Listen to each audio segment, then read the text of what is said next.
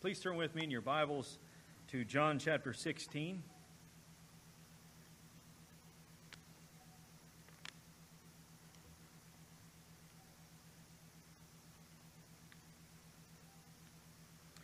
John chapter 16, our text will be verses 12 to 15. Last Lord's Day, we had went over the ministry of the Holy Spirit to the world, how the Holy Spirit, when He comes, He will convict the world concerning sin, righteousness, and judgment. We talked about how the Holy Spirit, when He comes, He works through the people of God to convict the world of sin and of righteousness and of judgment. This is how the Spirit of God does this conviction through the people of God as they are declaring the gospel, declaring the truth of God, the good news. Today, we are going over the ministry of the Holy Spirit to the church. Really, these verses are what is giving us understanding of the work of the Spirit, His purpose, how He works within the church. Because there are so many different ideas today of the Spirit's role within the church. What does He do? What kinds of things does He perform? How does He work within individuals? What kinds of things does He manifest in order to demonstrate His presence in the people of God? We often see many abuses of the Spirit of God. Many abuses within the charismatic movement. We see the things that go on there, and we are very critical, and we should be. Because when it comes down to this, we have no right to say what God did not say. And we have no right not to say what God did say. So what He did say is clear to us in the Scripture, and that is exactly what we are giving to the people. That's what we teach. That's the foundation of it all. But when you see the abuses in the church today, you're seeing the supposed new revelation that is being given. And it's interesting that if you go even between from the time of Christ's ascension, the early church, throughout the church history, any time that you have, whether it's big in scope, someone or the Catholic Church or whatever you want to throw in there, coming up with new revelation, it is never consistent with what has been revealed previously. It is always an aberration. It's still going on today. We see things like being drunk on the Holy Spirit. The Holy Spirit, hokey pokey. We see so many things that go on and just make a mockery out of the Spirit of God. People coming up with new revelation and coming up with new prophecies, and the very things that they say have nothing to do with what was previously written, and the things that they say do not come to pass. Some of the ones that do believe in continued revelation that are more in the conservative camp of the Christian faith will even admit, and they put out these numbers, 70 to 80% of all prophecies that are given today don't come to pass. And that's a problem. That should not be. It should be 100% or nothing. But that's not the case. But in our view of these things, sometimes we give others a pass. What we end up doing. We say things like, well, these are secondary issues, so let's come together on the primary. And granted, there are secondary issues when it comes to the working of the Spirit of God. But the primary things we must get right. Because it's the primary things that drive and interpret what are the secondary issues. Making a mockery of the Spirit of God is not a secondary issue. You know, when it comes to God the Father and learning about Him and His role and all that He does, we're like, we need to get this right. What does He do? How does He show His love? What are His attributes, etc., etc.? When we come to the working of the Lord Jesus Christ, we say the very same things. We need to get this right. When it comes to the person and work of the Lord Jesus, what did He accomplish on behalf of sinners? What are His attributes? What things did He accomplish? But then, when we come to the Spirit of God, we say, well, we can give some a pass when it comes to this. When we are so adamant about getting it right when it comes to the Father and the Son of God. We have to remember this, and these are things that we know, but we have to remember this, that the Spirit of God is just as much God as the Son and the Father. He is just as holy, just as sovereign, just as magnificent, just as glorious. And it is necessary for us to seek to have a right understanding of who He is and what does He do. And this passage really gives us some insight. It is actually one of the longest discourses of the Holy Spirit in John's Gospel. We went over the first portion there, and today we're looking at His ministry to the people of God. It helps to lay that foundation for us. Lay that foundation of what He does on behalf of the people of God, His relation to the Father and the Son, and the outworking of what He accomplishes in the church. So I pray that today we would give our attention to this portion of God's Word, and pray that the Spirit of God would bring it to our minds, to adhere it to our hearts, to give us a greater understanding of what He does. If you would, please stand with me for the reading of God's Word. John chapter 16, reading from verses 12 to 15. This is the inspired, inerrant, authoritative, infallible words of the living God. Let us give our attention to the words of the living God. I have many more things to say to you, but you cannot bear them now. But when He, the Spirit of truth, comes, He will guide you into all the truth. For He will not speak on His own initiative, but whatever He hears, He will speak, and He will disclose to you what is to come. He will glorify me, for He will take of mine and will disclose it to you. All things that the Father has are mine. Therefore I said, He takes of mine and will disclose it to you. Let's pray together. Gracious God and our Father, we've come to honor You this day. We've come to give You praise and worship, to ascribe worth to You, the glorious God who has extended His grace and mercy to us in Christ Jesus. Holy Father, You have gifted us with the Holy Spirit of God, who has regenerated us, brought us to faith, and continues to dwell with us. Father, we pray that by His working and His power in us, that we would have a greater understanding and appreciation of all that He is and all that He accomplishes in us. Father, guide our thoughts today and bless the preaching of Your word. May it accomplish all You desire in us. In Jesus' name we pray. Amen. Please be seated.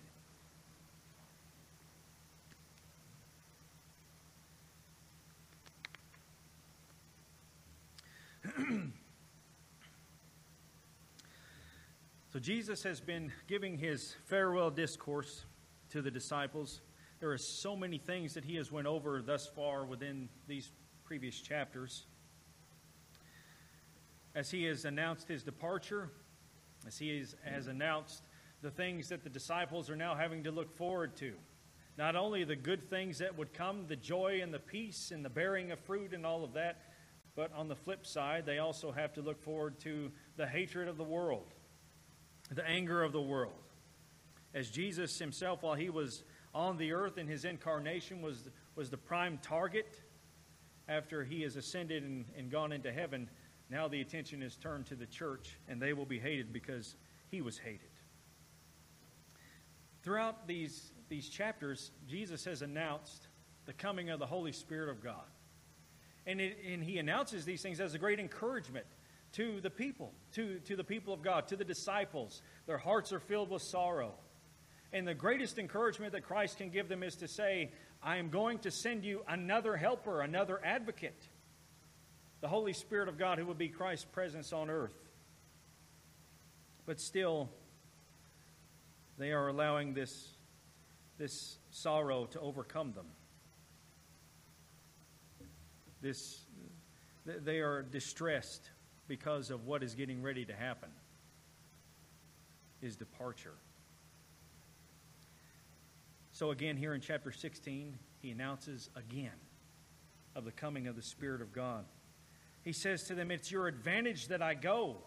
Again, using the same language that Caiaphas did, that it's more expedient for one man to die than for the nation to perish. And Jesus is using the same language as what Caiaphas did. It's to your advantage that I go.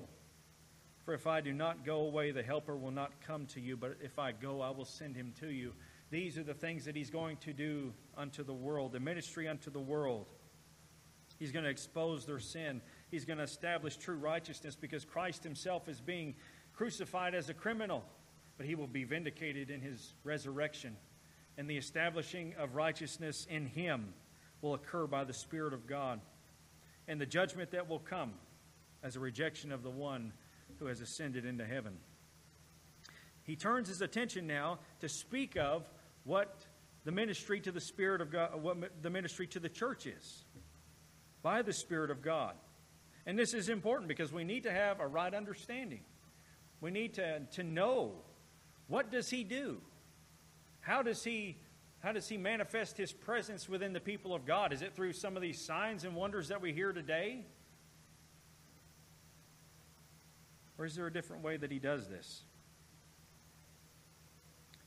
Jesus says here, I have many more things to say to you, but you cannot bear them now. Now, this is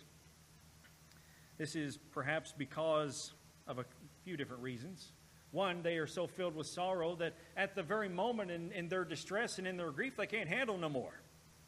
They can't give their minds over to hear what he is saying and to embrace what he is saying because their hearts are filled with sorrow at his departure. It could also be that there is more to tell. It cannot be given now because he has not performed the work of redemption yet. But after he accomplishes all that is necessary on behalf of the people of God, then these things will be more evident to them. Either way, Jesus acknowledges to them, you can't handle it right now. You can't bear it right now. There's still more to say, but sorrow has filled the hearts.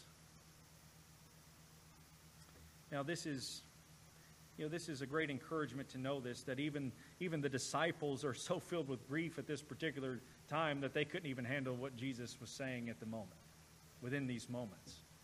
And that is a great encouragement to us because, and often within our own grief and in our own sorrows, that there are things that we just can't handle to hear. Not in those moments, because it's too much. Sometimes the grief overtakes us to that extent. And sometimes it is just necessary to comfort us with knowing that God is with us and the goodness of God and all of that. And then you can look back at some of the trials and the pains and the suffering that you've been in. You can see possibly to an even greater extent what the Lord was doing in that. But at the moment that you were in it, you couldn't handle it. It was too much. That's how it usually works. We can look back in some of our trials, and in the midst of it, we're clinging to faith. We're trying to persevere. And we keep reminding ourselves of God's goodness and his continued presence and all of that. But afterwards, we look back and we see God was shaping and he was molding me. He was doing this perhaps for this purpose, to bring this about or whatever. And then in the same way, the disciples are going to experience this as well. That when they look back in the pain and the distress and the suffering that they are having at this particular moment, and in the hours to come, once Christ is arrested and beaten and crucified, that they will see the great significance of this event. But right now they're not prepared. They cannot deal with it just yet. But here's what he says. I have many more things to say to you, but you cannot bear them now. But when the Spirit of truth, when he comes, he will guide you into all the truth. There is more truth to tell. And that truth is going to be disclosed to them by the Spirit of truth. Now, looking at some of the titles that Jesus is using here to describe the Holy Spirit of God, using that title, the Spirit of truth, he's further establishing the Spirit's deity, his equality with Christ, because Christ himself says, I'm the way, the truth, and the life. And then he says, there's another advocate coming, one the same as me, is the words that he's using there when he says another. One the same as me. And this one who comes, who is equal, is the Spirit of truth. He is the epitome of truth. He is coming to reveal even more in light of Christ's finished work. And these verses are explaining to us the influence within the church, beginning with the apostles. Now, this truth that he brings, that he is going to guide them into, theologians would look and they would say there are three categories of truth that the Spirit of God is going to bring to the disciples, specifically to them, the apostles, who will be known as apostles. These three categories of truth would be one, historical truth. That when the Spirit of truth comes, He's going to guide them into all the truth, this particular body of truth, not just general ideas concerning the Lord, but specific truths concerning Him. And there are three categories in which theologians would place those truths. One, historical truth. As he says in chapter 14, verse 26, "But when the Helper, the Holy Spirit, whom the Father will send in my name, He will teach you all things and bring to your remembrance all that I said to you." All that Jesus has said to the disciples thus far, all the things that He has taught them, all the things that they have seen and witnessed, the Holy Spirit of God is going to bring back to their remembrance. Perhaps these truths that they had heard before, perhaps had forgotten, He's going to bring it back to their memory. And because the Spirit of God performs this work in them to bring back to their remembrance all that Christ has said and all that Christ has done, that's one reason why we have Matthew, Mark, Luke, and John. Because the Holy Spirit of God brings these truths back to their minds, that they record these truths. And another category of truth is that doctrinal truth. When Jesus says here, He will take of mine and will make it known to you. Not only does He guide into all the truth, the things that were previously known, that Christ had already said, but He's going to take of mine and disclose it to you. Those doctrinal truths, those doctrinal understandings of things, the implications of what has been brought about by the completed work of our Lord Jesus, the significance of His death, the significance of His resurrection, the significance of all that He's performed are really seen clearer within the doctrinal epistles.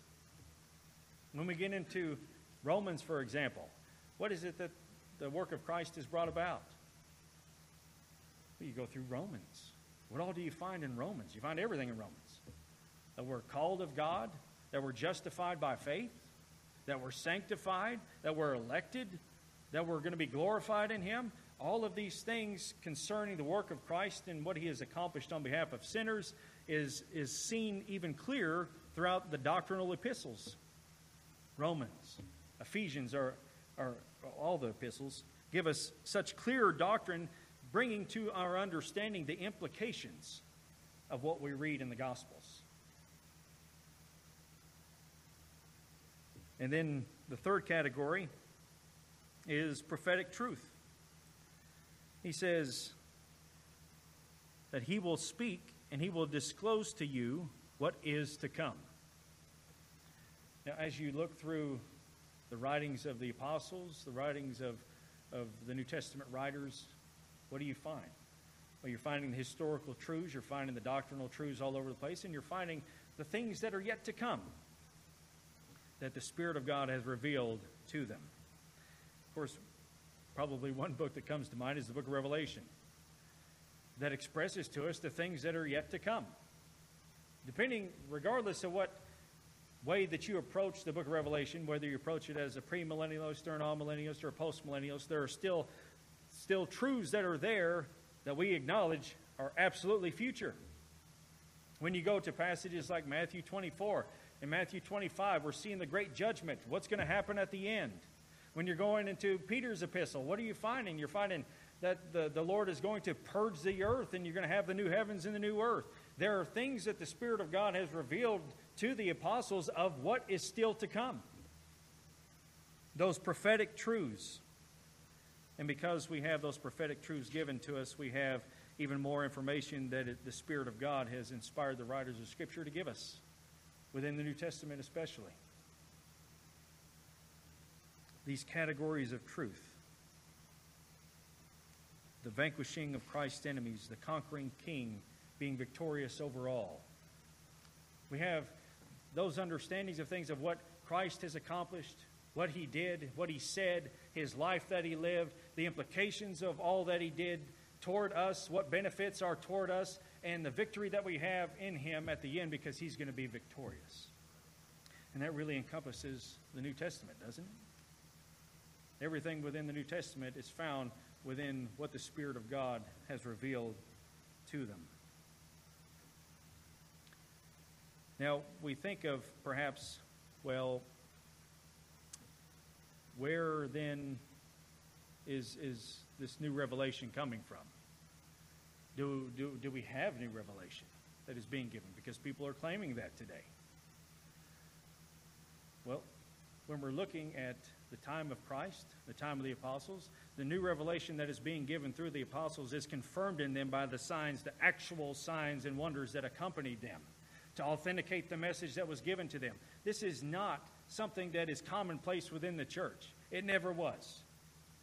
When you look in the history of God's people, from the Old Covenant into the New, you only have 3 periods of history in which the miraculous gifts were being given, and they were given in the time in which God was revealing more about himself to confirm the messenger.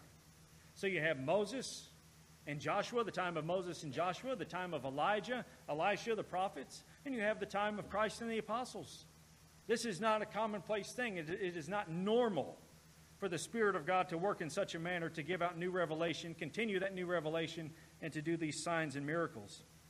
And in fact, the Apostle Paul in 2 Corinthians chapter 12, he acknowledges that these are called gifts of the apostles, that they were given specifically to them. Then you read in Hebrews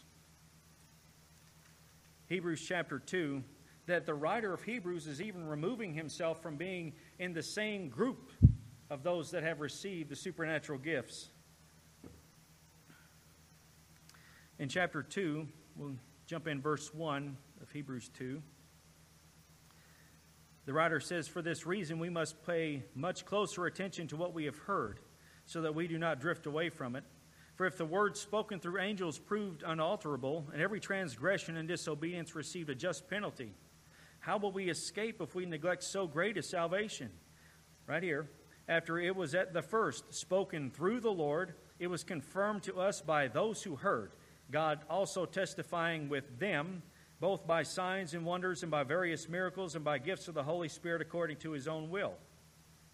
So afterwards, it is confirmed to us by those who heard him, and God testified through them with the signs and the wonders. So even the writer of Hebrews is removing himself from being in that group of having those supernatural gifts. And those gifts of the apostles is what Paul says. You also see one of Paul's companions, it was either Epaphras or Epaphroditus, as he was sick almost unto death. Why didn't Paul heal him?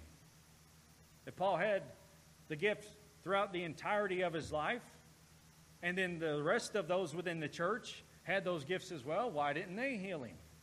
Unless the time was coming in which those gifts were starting to wane out, because they were no longer needed. Because Paul also says in Ephesians 2 that Christ is the cornerstone. The apostles and prophets are the foundation. You don't lay a foundation and lay the cornerstone and begin to build and then lay another foundation on top of it. It's laid, and it was laid through them who heard the Lord and passed on that information. So no, there is no longer any need for new revelation. The writer of Hebrews says that God has spoken in these last days by his Son. Nothing further needs to be said. And it's interesting that those that claim to hear from God are some of the ones with the worst theology, who don't know God, and yet they claim to be the spokesman for the Lord. If the Spirit of God guides into all truth, another question is, if he guides us into all truth as he did the apostles, because this is also applying to us in the sense of guiding us into his truth, why do so many people fall into error? Why do we see genuine brothers and sisters in Christ falling into error? Often we fall into error because we don't follow what the Spirit of God has said. That's the problem. When we begin to come up with new ideas, new man-made traditions, new ways of thinking of whatever, inevitably we will fall into error. And you see that occurring in the time of the New Testament, because what is Paul doing? As Paul is writing to churches, he is correcting wrong understandings of the Lord. Whether it's from the Judaizers or whether it's from early forms of Gnosticism that he's acknowledging or that he's addressing. When we begin to try to rationalize in our own mind and leave the foundation of the Scriptures to try to understand the Lord or try to think of Christ in our own little ways or whatever, inevitably we fall into error because we've left the foundation. And that in itself is what often happens. Somebody comes along with a great idea. Maybe it's a great idea of how to do church. Maybe it's a great idea of just focusing on one particular attribute of God, which will inevitably not allow us to focus on the other attributes of God. For instance, how often do we hear, God is love? God is love. That is the only attribute of God that is emphasized, is that God is love. And granted, without question, God is absolutely love. But the attribute of God that is emphasized above any other within Scripture is not that God is love, is that God is holy. And as R.C. Sproul says, the angels in heaven are not flying around the throne room of God saying, love, love, love, mercy, mercy, mercy, grace, grace, grace. They're saying, holy, holy, holy. And so God's love is a holy love. His goodness is a holy goodness. His wrath is a holy wrath. We're talking about God's holiness. We're talking about the sum of all the divine attributes of God. The sum of who He is. He's holy above anything else. And so when it comes to His love is not just arbitrarily given. It's given to those who are in the Son. And in the Son only, we know love. We know what true love is. Not a love that dismisses sin and ignores sin, but a love that addresses sin for our good. So that's why we fall into error. Because we're not being guided into the truth of God. We're going our own way. One of the most magnificent things that we're finding here within this passage, not only of the truth that the Spirit of God guides us into, or He guided the apostles into, and through that we have the New Testament. But we also see His relationship with the Father and the Son. This is so fascinating to me when it comes to the working of the Spirit of God. He guides us into truth, all of that. And Jesus says, He will glorify me, for He will take of mine and will disclose it to you. He will magnify Christ. He doesn't magnify Himself.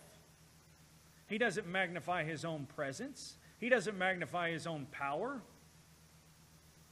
He magnifies Christ. He glorifies Christ. Anytime that we see some type of, or we hear of, some supposed manifestation of the Holy Spirit of God, that the Holy Spirit was there and He manifested Himself, red flags ought to come up automatically, because that's not the working of the Spirit of God, because He glorifies Christ. He doesn't glorify Himself. He doesn't bring the attention to Himself. And that is understood throughout all redemptive history. I mean, think of this. That the Holy Spirit of God, who is just as God as the Father and the Son, just as glorious as we were talking about before, just as sovereign, that He inspires the writers of Scripture to point to Christ. In the Old Covenant, He is the one who Christ performed His miracles through in His incarnation. And so that brought great attention to Christ. He's the one who inspired the apostles and the writers of the New Testament to point to Christ and to glorify Christ. He's the one who regenerates the hearts of sinners in order to call upon Christ in faith. Everything He does is to glorify Christ, to magnify Him and not Himself. And that is such a demonstration of what, as we're talking about how God is love, that's a great demonstration of that love, that the Spirit of God delights. He delights in bringing the attention to Christ. You know, it's so interesting that you read here that the Spirit of truth, when He comes, He guides in all truth. He will not speak on His own initiative, but whatever He hears, He will speak. He will disclose to you what is to come. He will glorify me. He will take of mine and disclose it to you. you think of the Lord Jesus. The Lord Jesus was sent by the Father. The Lord Jesus only spoke what he heard from the Father. He came in the Father's name. He glorified the Father. Then here you have the Spirit of God who is sent by Christ Jesus. He is sent in the name of Christ. He speaks only what he hears from Christ. He brings all the attention to Christ. He glorifies Christ. That's that mutual love that exists within the triune nature of God. Delighting in one another, loving one another to that extent. Just as equal. There's no diminishing of the Son and the Spirit in light of the Father. They are equal in all aspects. And yet they delight in glorifying the other. And then when you get to the end, I mean, you think of the Holy Spirit of God who's doing all of these things in order to bring the glory to Christ. At the end, when Christ is triumphed and he has brought all his enemies under his feet, is what Paul says in 1 Corinthians 15, and the kingdom is subject to him, then Christ turns and he subjects it all to the Father, that the Father would be glorified. That's that intertrinitarian relationship, that love that exists between the Godhead. One writer says this: the mutual indwelling of the Trinity shows us more of what it means to say that God is love. Love seeks union. It is said, and there is more glorious union than that shared in God among the Father, the Son, and the Holy Spirit.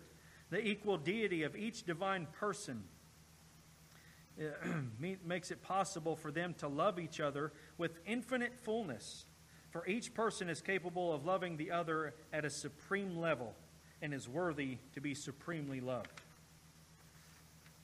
The Spirit does what he does because he loves Christ with that infinitely supreme love.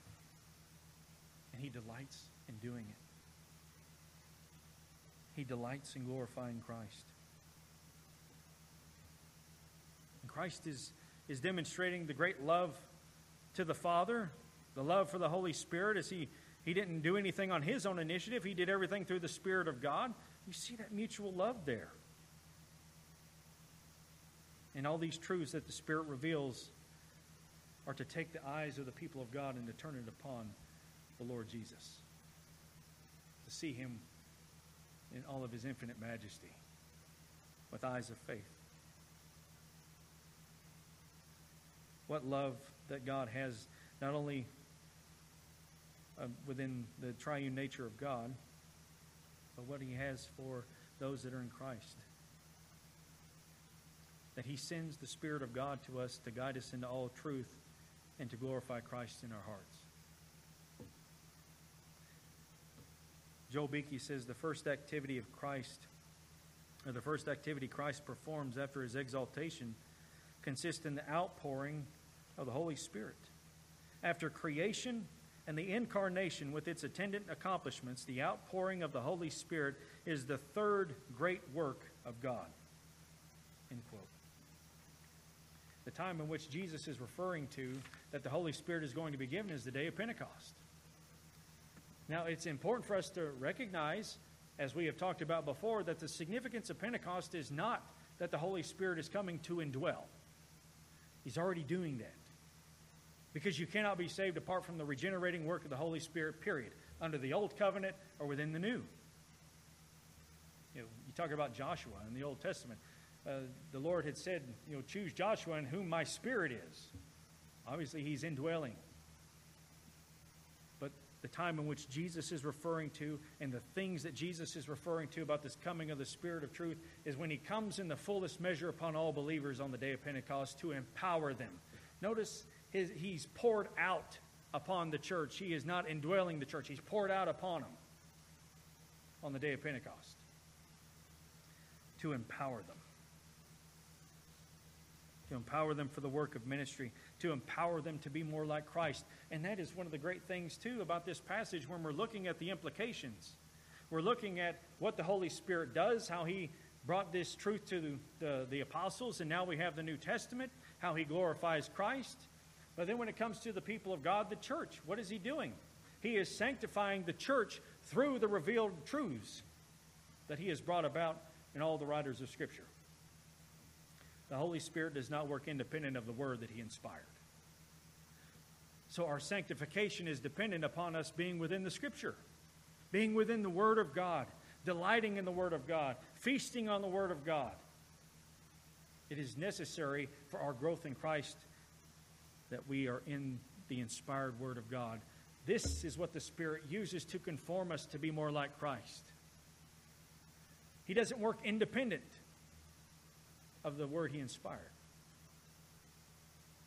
We have that so often today because of the supposed manifestations of the Spirit of God and people getting such an emotional high or an emotional whatever that we leave the foundation of the Scripture and we're only focused on how the Spirit of God is manifesting himself. Do you know how the Spirit of God manifests himself? He manifests himself in you as he is conforming you to be more like Christ. That's how you know that the Spirit of God is in the life of a believer. Because he is conforming us and he's sanctifying us. That's the very thing Jesus prays for in the next chapter. Sanctify them in the truth. Your word is truth. We are set apart by the Spirit of God for this very purpose, to be more like Christ. That is the great work that the Spirit performs within the church and the people of God. To present us at the end as a pure, chaste virgin is what Paul says. To prepare us for the great day in which Christ is coming, that the bride is prepared. And he uses the truths that he's revealed to conform us to be like Christ. For instance, this is a very familiar passage to us here in Galatians. Looking in Galatians chapter 5.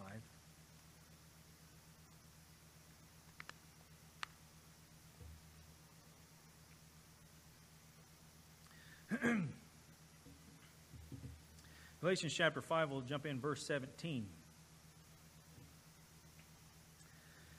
Here's what the Apostle Paul says. For the flesh sets its desires against the Spirit, and the Spirit against the flesh. For these are in opposition to one another, so that you may not do the things that you please. Listen to what he's saying there. But if you are led by the Spirit, you are not under the law. Now the deeds of the flesh are evident, which are immorality, impurity, sensuality, idolatry, sorcery, enmities, strife, jealousy, outburst of anger, disputes, dissensions, factions, envying, drunkenness, carousing, and things like these, of which I forewarn you, just as I have forewarned you, that those who practice such things will not inherit the kingdom of God. This is man in his natural state. This is what man does naturally. Any love that man has is going to be a very self-serving love. That's why perhaps one reason that you see so many today, especially you hear it more often probably within the celebrity realm, that this one is getting divorced for irreconcilable differences. Irreconcilable differences because they don't know loyal love, covenant love. Their ideas and definitions of love are different. Because without Christ, how do you know what true love is? But when you are converted by the Spirit of God, you're no longer patterned after Adam, who has plunged mankind into sin. Now you are patterned after the Holy Spirit. You are born from above. You're patterned after him. And now the qualities that you show forth are patterned after him. But the fruit of the Spirit is love, joy, peace, patience, kindness, goodness, faithfulness, gentleness, self-control. Against such things there is no law. Now we read that, and we've been over that numerous times. No doubt we probably heard that for years. This is the fruit of the Spirit.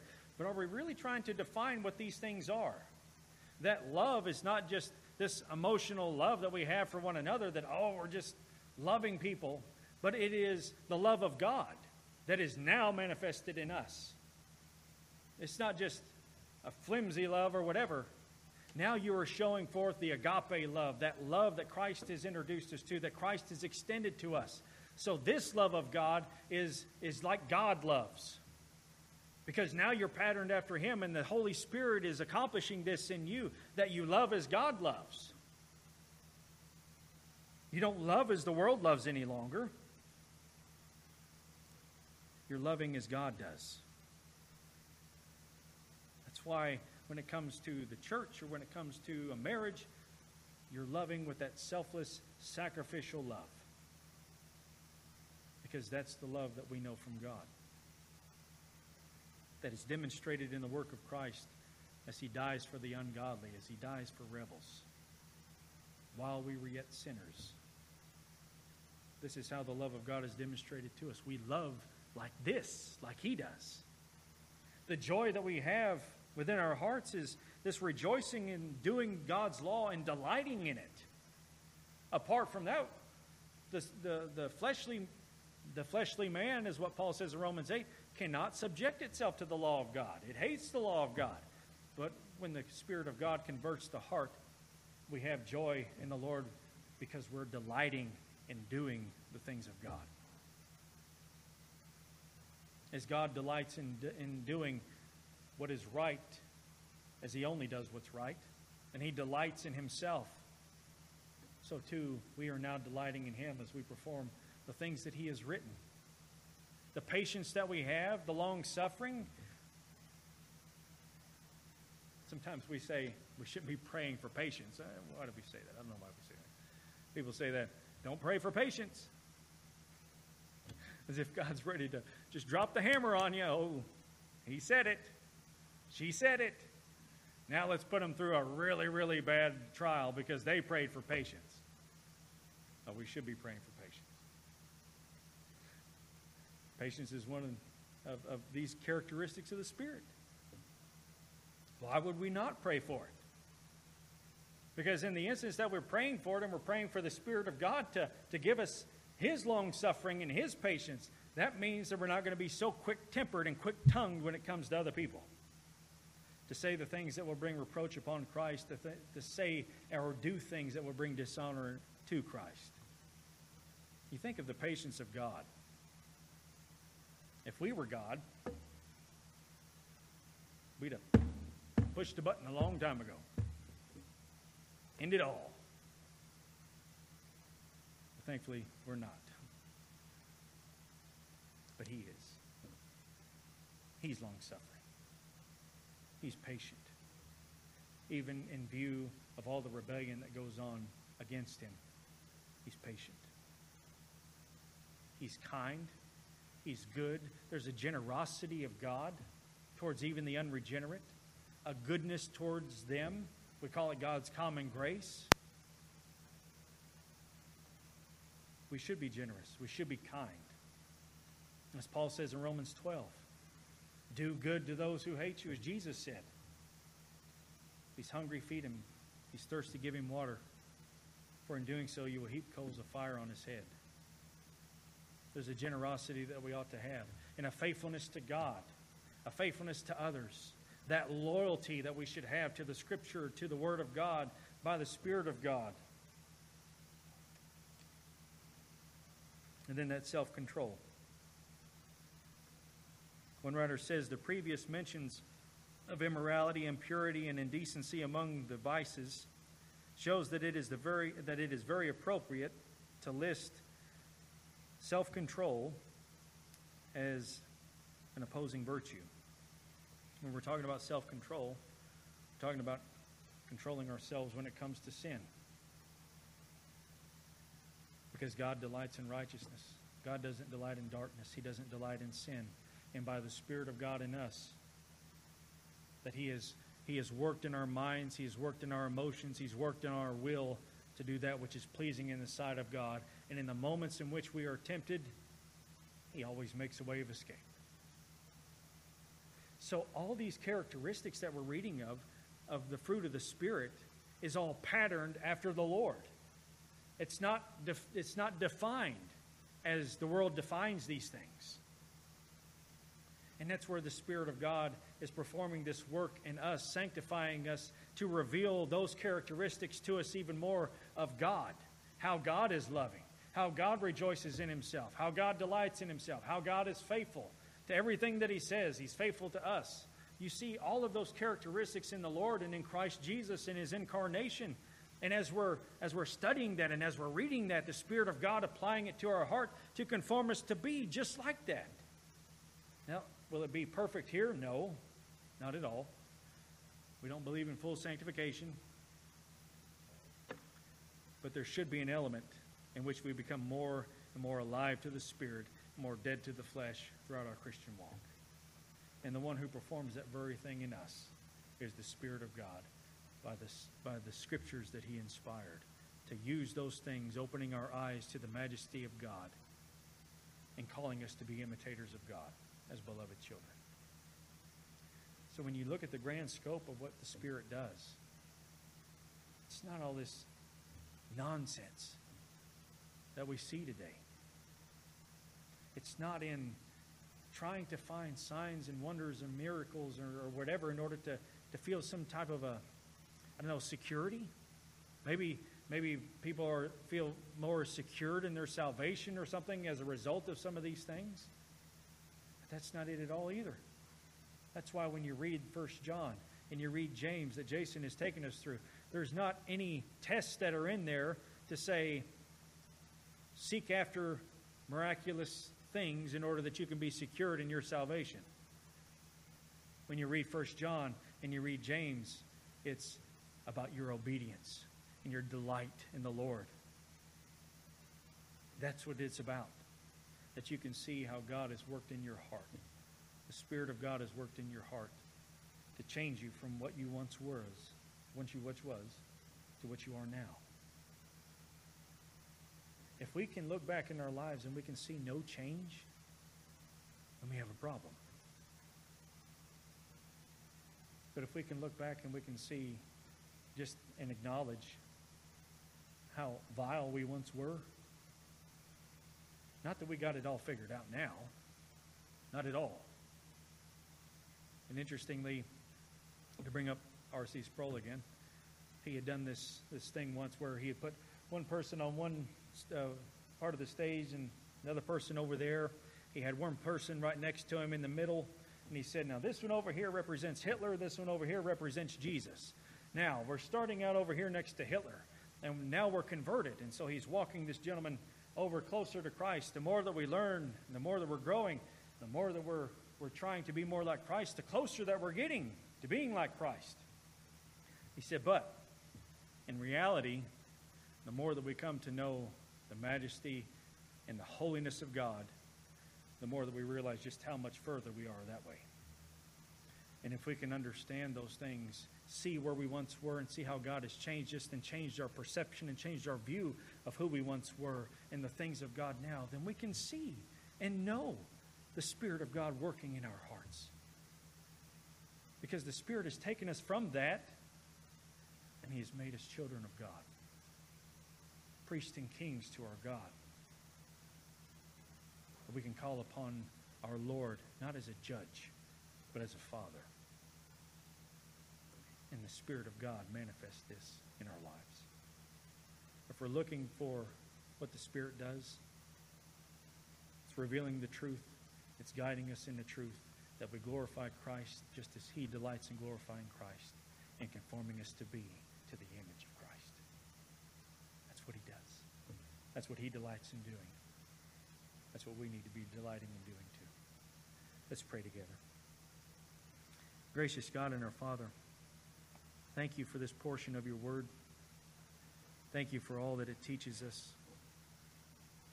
Father, we thank You that the first thing You did when You ascended on high was to grant to us the Spirit of God, the Spirit of truth, who is another advocate, who applies to us the benefits of all that Christ has accomplished. Thank You. Thank You for His presence with us. Thank You for His work in us. Father, we recognize that we fail often, that we don't love as You love, that we are selfish often.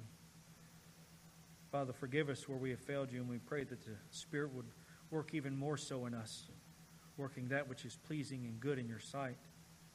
And how we thank You that one day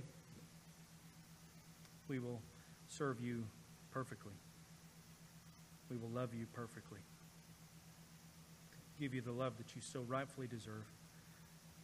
But thank you that in the time that we are here, of the work that he accomplishes in us and how he perfects our worship before you, he perfects our prayer, he perfects it all as our advocate. Thank you for the gift of the Spirit of God. Father, I pray for all of us here that you would continue this great work in sanctifying us by your word, that we would be even more diligent to enter into the Scripture and to see our Lord through the pages of what has been written. Thank you for the revealed word of God. Father, work in us, accomplish all you desire. Thank you again. For it's in Jesus' name we pray.